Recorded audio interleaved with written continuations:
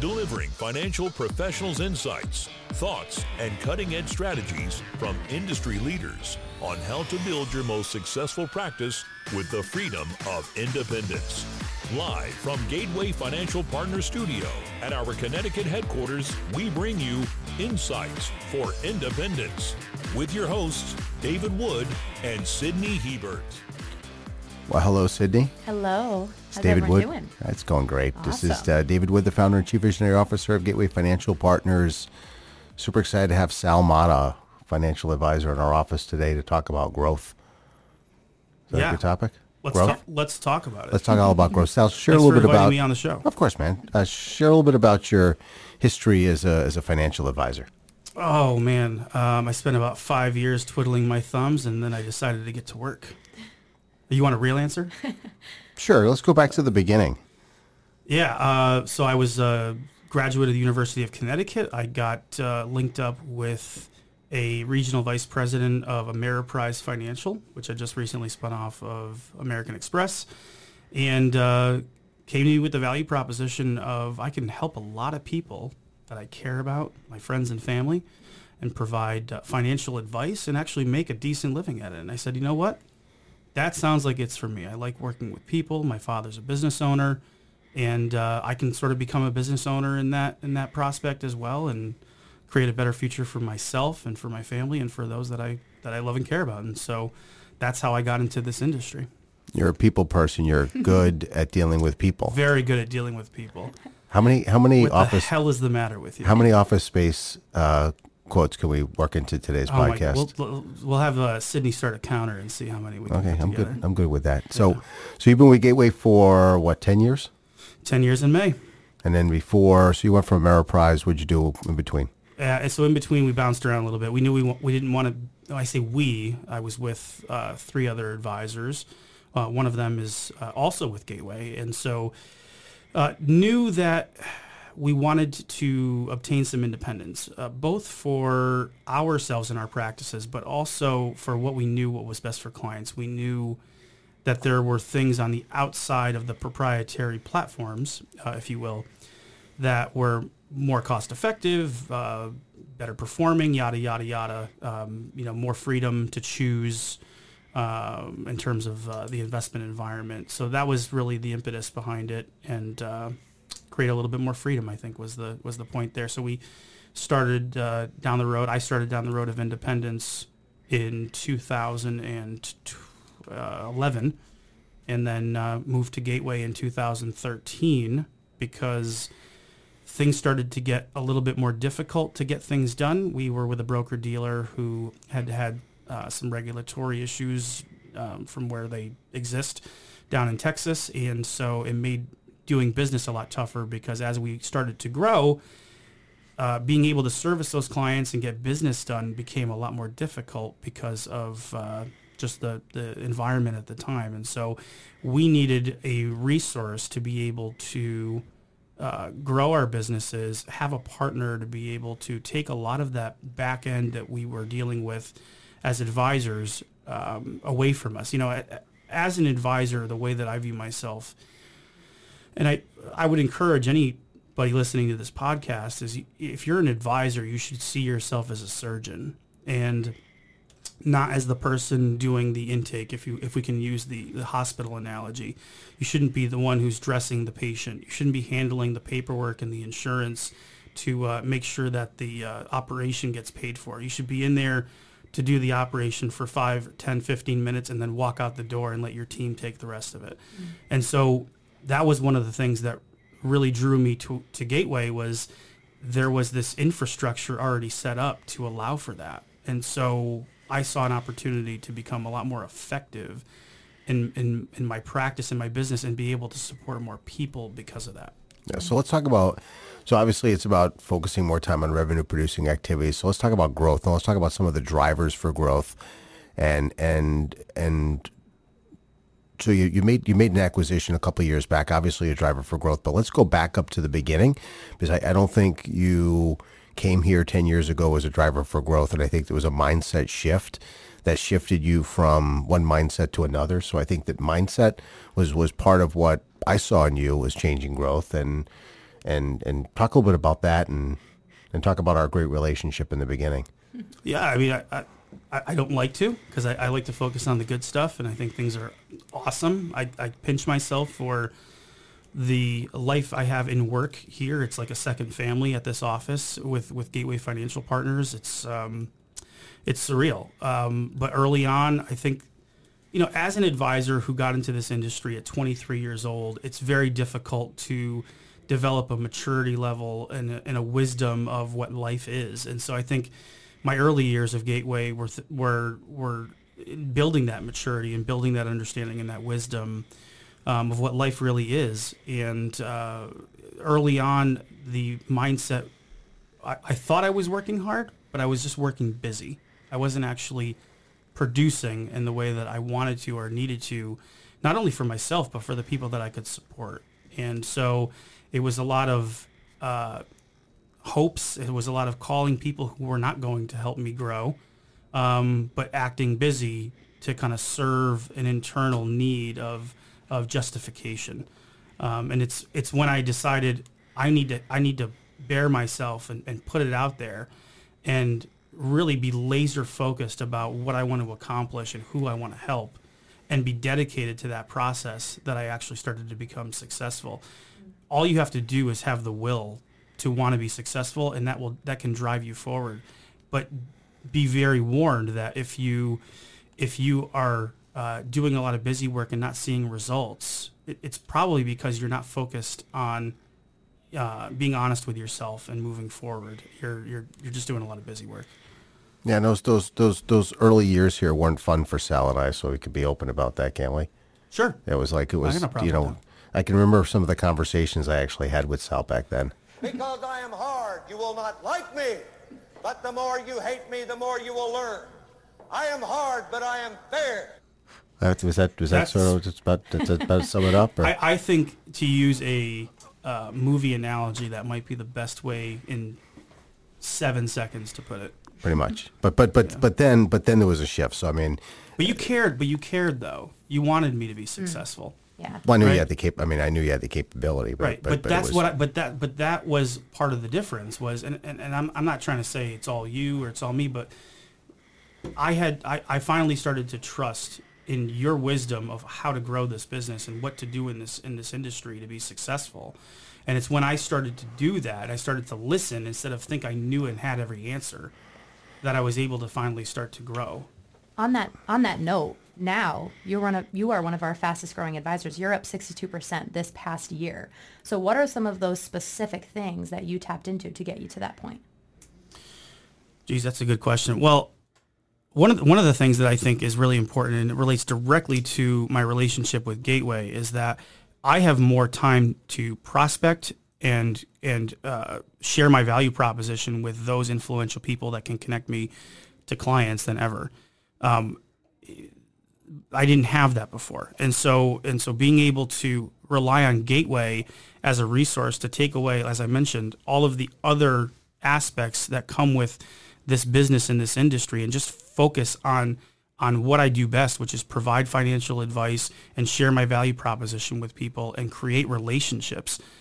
I was able to finally break through that. And because of that, I can see and have more time to prospect and to market and to grow, because I've got a marketing department to do that for me. They're managing that for me. They're posting things on social media. They're helping me record a message that I want to share on Facebook.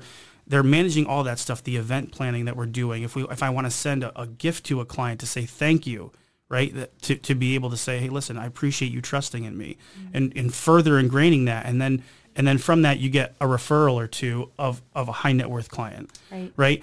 If all we're doing is working in our books and being busy bees, we're not going to be able to have the time to be able to grow. And even in that, when we are working with people, we're not going to be able to feel that we've got the openness to be able to spend a little bit more time and indulge with that person to make them feel like we're really present. Because without that team behind me, I can't spend as much time with people, right? I have to be very, very quick about my interactions, and I can't build. Mm-hmm. And if I can't build, I can't grow. So I think a couple of the things that lead to growth is obviously an amazing client service model, client experience, and you did make an acquisition. I do want to talk about that acquisition, but let's kind of back up because I think part of what you built is a practice that was acquisition ready. I think a lot of advisors want to make acquisitions, but they don't have the processes in place. How did you work in getting your practice kind of acquisition ready? And I do want to talk about the acquisition a little bit. So acquisition ready is you have to have as an advisor a process about how you work with a client. So how do you introduce that relationship? How do you go through a data gathering process? What is the investment platforms that you're working with, right? But having things systematically set up so that you are not going back to the drawing board and recreating the wheel at every step. Mm-hmm. The other aspect of it too is operations, right? So being able to we have a ticketing system here at Gateway. So if I've got an onboarding of a new client or any change, I put that into a ticketing system and we have our operations team take it and run with it. So I can almost set it and forget it. And so again, that allows me to have the capacity, right? You talked about putting yourself in a position to actually be able to acquire a book. I couldn't do that with my previous book. Mm-hmm. You mentioned that I grew pretty well last year, and I grew pretty well the year before. I wouldn't have had that if I didn't have a process in place so that I could be able to bring on new clients or be able to spend the time with clients like we did this last year with this new book. So it's been 2 years since you made the acquisition, right? About a year and a half. Okay, so tell us what went well. Tell us what went well with that and what some of the challenges were in the assimilation of the new clients. You want to know the truth? Yeah. The truth is I did nothing with the acquisition but handed off to the people who knew how to do acquisitions because I don't know how to do acquisitions. Mm. So what I know how to do is sit with clients and do a really good job at building trust and being able to grow the business and grow. And we've been able to, in that book, we've been able actually to acquire additional assets on top of the book that was already there that needed recommendations and needed to be, modified to be as best as it could be for the clients. And so what I did is I was here, the opportunity came, and I got out of the way. And I let the people who knew how to handle that situation handle it. And Dave, to be honest, I had very minimal involvement on it. And you guys handled that process. I mean, to be completely transparent, you and the people that you put together to make the acquisition happen made it happen. I don't know much more than that. So we obviously got it done, but I think once it's done, so talk more about we obviously helped with the acquisition and then helped you close it, deal with the legal financing, all the other stuff. But once it's done, there is a race at that point to connect with these clients, right? Mm-hmm. We're dealing with a practice of over 300 clients, and there is a time trust ratio that starts to reduce immediately. And if you don't hit those people fast, they're gone. They're going to be gone. And you've just made an acquisition. You're going to be in trouble if that's the case. You need to hit them early. You need to hit them often, and you need to build that trust starting right away. You need to create a client experience that says to them, wow, this is way better than what I had before, right? So they don't want to go anywhere. Right. And so immediately, I think it was right after we closed the deal that we got a letter out to the clients with branding.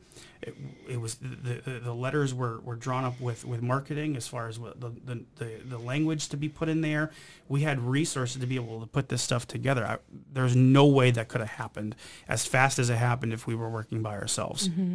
So this is a message to any advisor who's listening to this. You need a team to help you get through this stuff because you can't do it on your own, and there's a lot of work that goes into this stuff. And if you don't know, or if you haven't been there and haven't done it before, there's a tremendous amount of risk. Dave, I don't know if you have the statistics of if there are statistics of acquisitions that are people want to get, and then whether they go through or not, if they have a team working with them or if they don't have a team working with them to get that done, who's knowledgeable about it.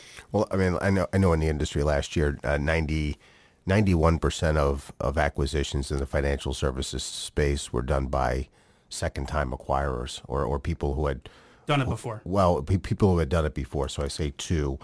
Some of those are 3, 4, 5, 10, right? So 9% new. So only 91% repeat. Right. So only 9% of transactions that happened last year were transactions that were done by a first time buyer.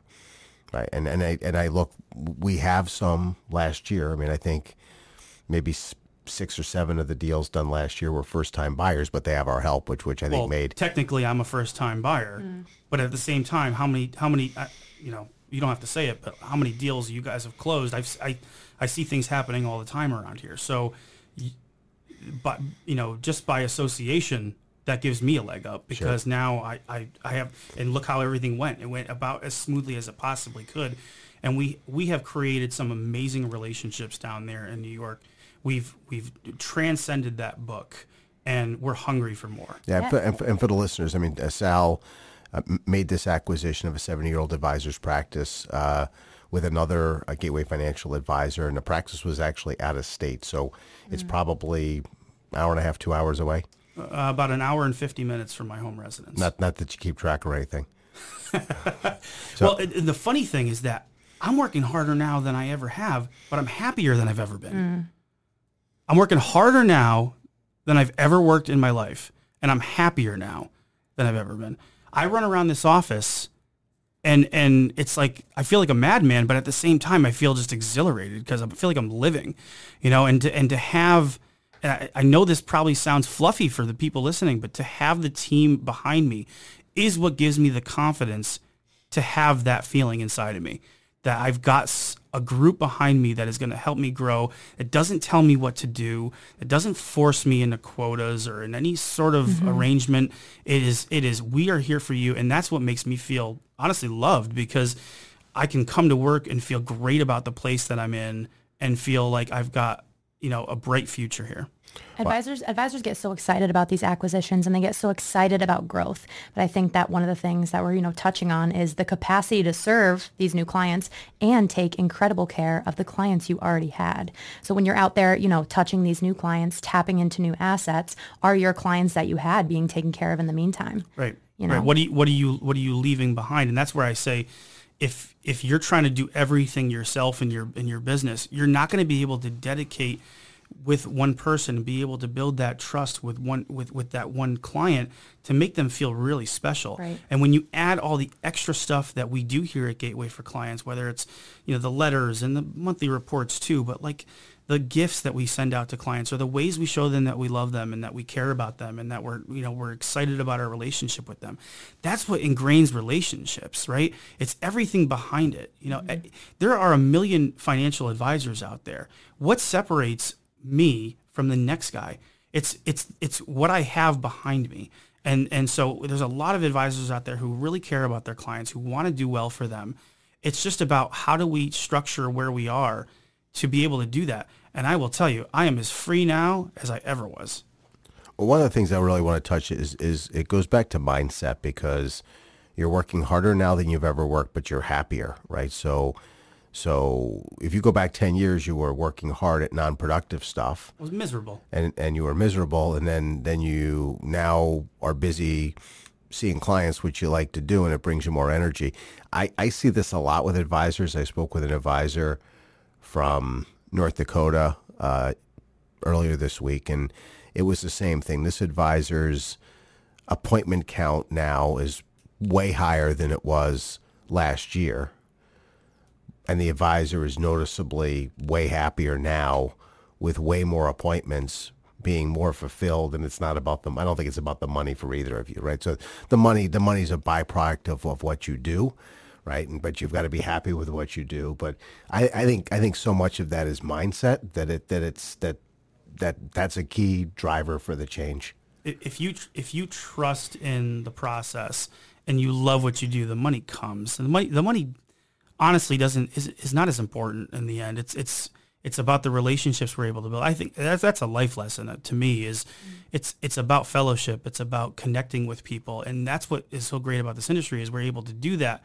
But we're not going to be able to do that with as many people. We're not going to affect as many people if we don't have that behind us. And I think this is a call to action. I mean, I think you guys have an obligation you look at the amount of people turning 65 every day, the amount of people that need help who don't have advisors. There's more advisors today that are licensed over 80 than there are under 30.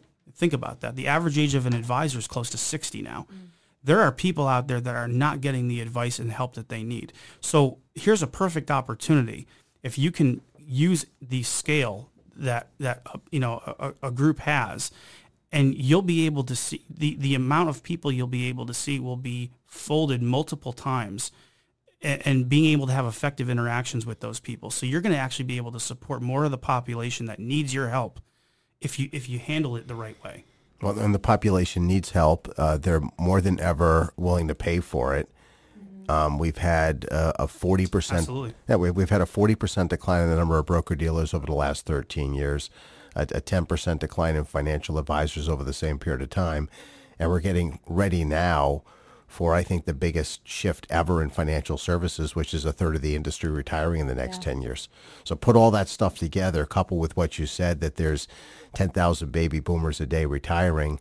We have an unprecedented need for advice, yet we've got a monumental shift. When you look at older advisors, so talk a little bit about the service model in general terms, and where you see you bringing, so you purchased a book of business. Clients have been operating a certain way with a 70-year-old advisor for 20 years. How did the clients react to somebody younger coming in and doing things differently? How did the clients react to that? And then I also want to talk about some of the pitfalls or stuff that didn't go well in that transaction, or things maybe you wish you had done differently. Well, let me put it this way, and I love the old advisor who was there, and we still have a great relationship. But I think this is a case of the advisor who's trying to do everything all himself versus the advisor who has a team behind him to help him to create this client experience. So, the advisor we took over from was doing everything.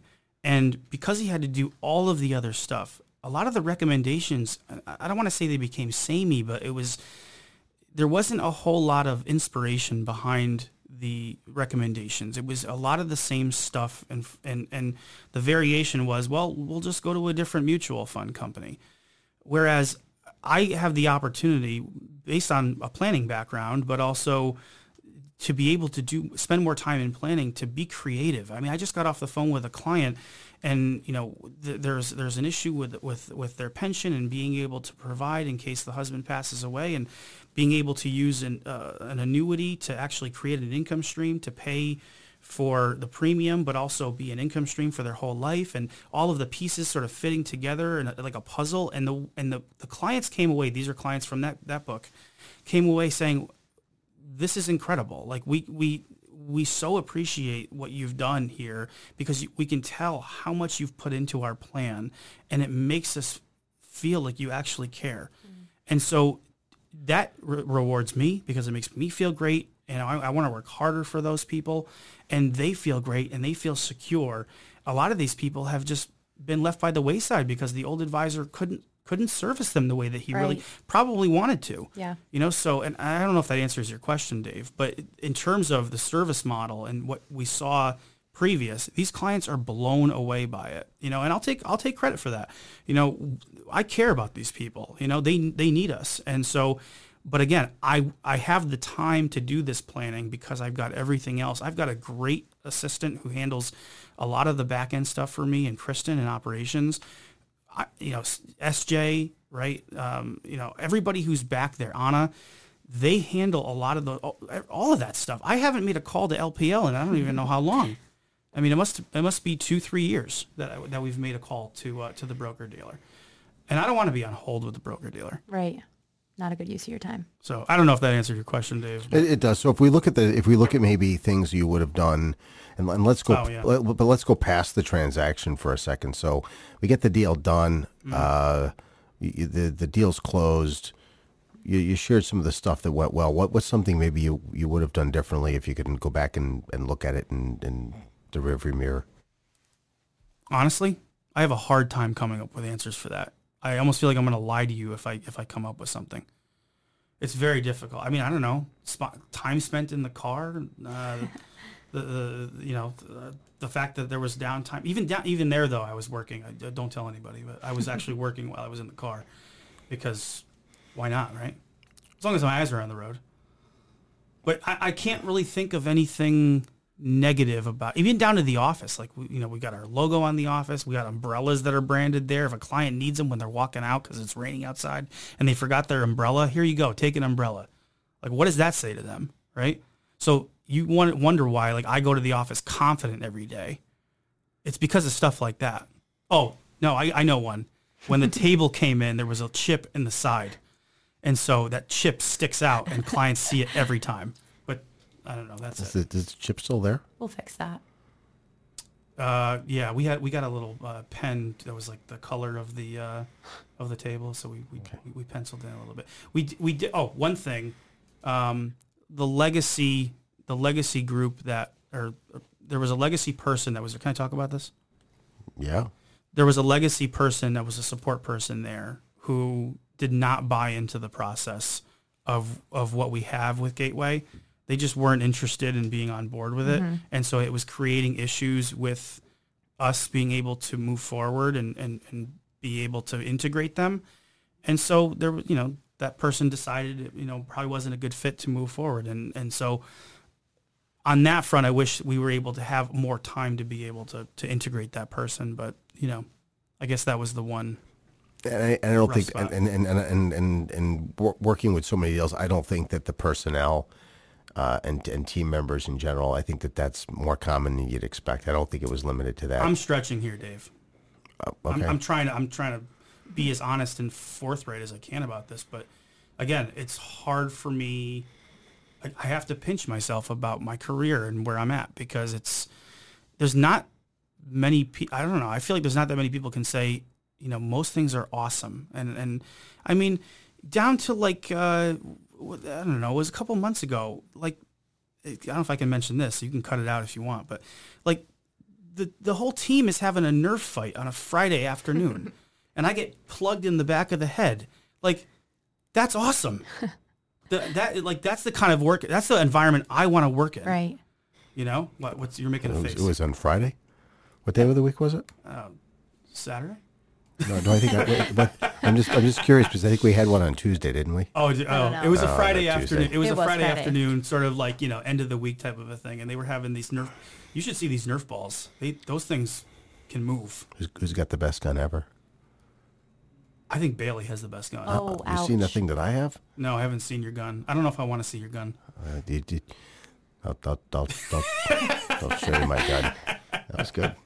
So as we wrap it up, why don't you share like three tips for advisors as you look. So I think part of this was mindset, but share three tips as we wrap this up, Sal, that are, in your opinion, really instrumental to growth. Well, I think the first thing you need to do is ask why you're here. What are you doing in this industry? What's the purpose? If it's just to make money, then you're probably gonna continue to be miserable. You have to really ask yourself why you're here. Why do you want to be an advisor? What's the real reason? And if it's to support people and be a servant to your community, then you're on the right track. That's what's going to breed success. So first of all, get a solid foundation when it comes to that stuff. Number one. Number two, as we've mentioned, and as I've mentioned on this podcast, you need to be connected with a good team, because if you don't have a good team behind you, you're not going to be able to grow the way that you want to. You're not going to be able to service as many people, and you're not going to be as effective with those people that you are serving. So that's the second thing. A third one, I'm struggling with a third one. I think you have to have a good mindset. You have to have a great team, and you got to have a great work ethic. You have to be ready to come to work. You have to get to the point where you love work, where coming to work is a joy, working for other people, putting these plans together, and having a acumen that not a lot of people have, not a lot of people want to do. We have, again, a shortage of advisors in this industry. So be laser focused, have a good moral compass, and have a great team behind you. That's awesome. That is awesome. Well, thanks for sharing, Sal. Thanks for your time today, and keep up the good work, man. Happy to be here. Great seeing you. Thank you. You're the best.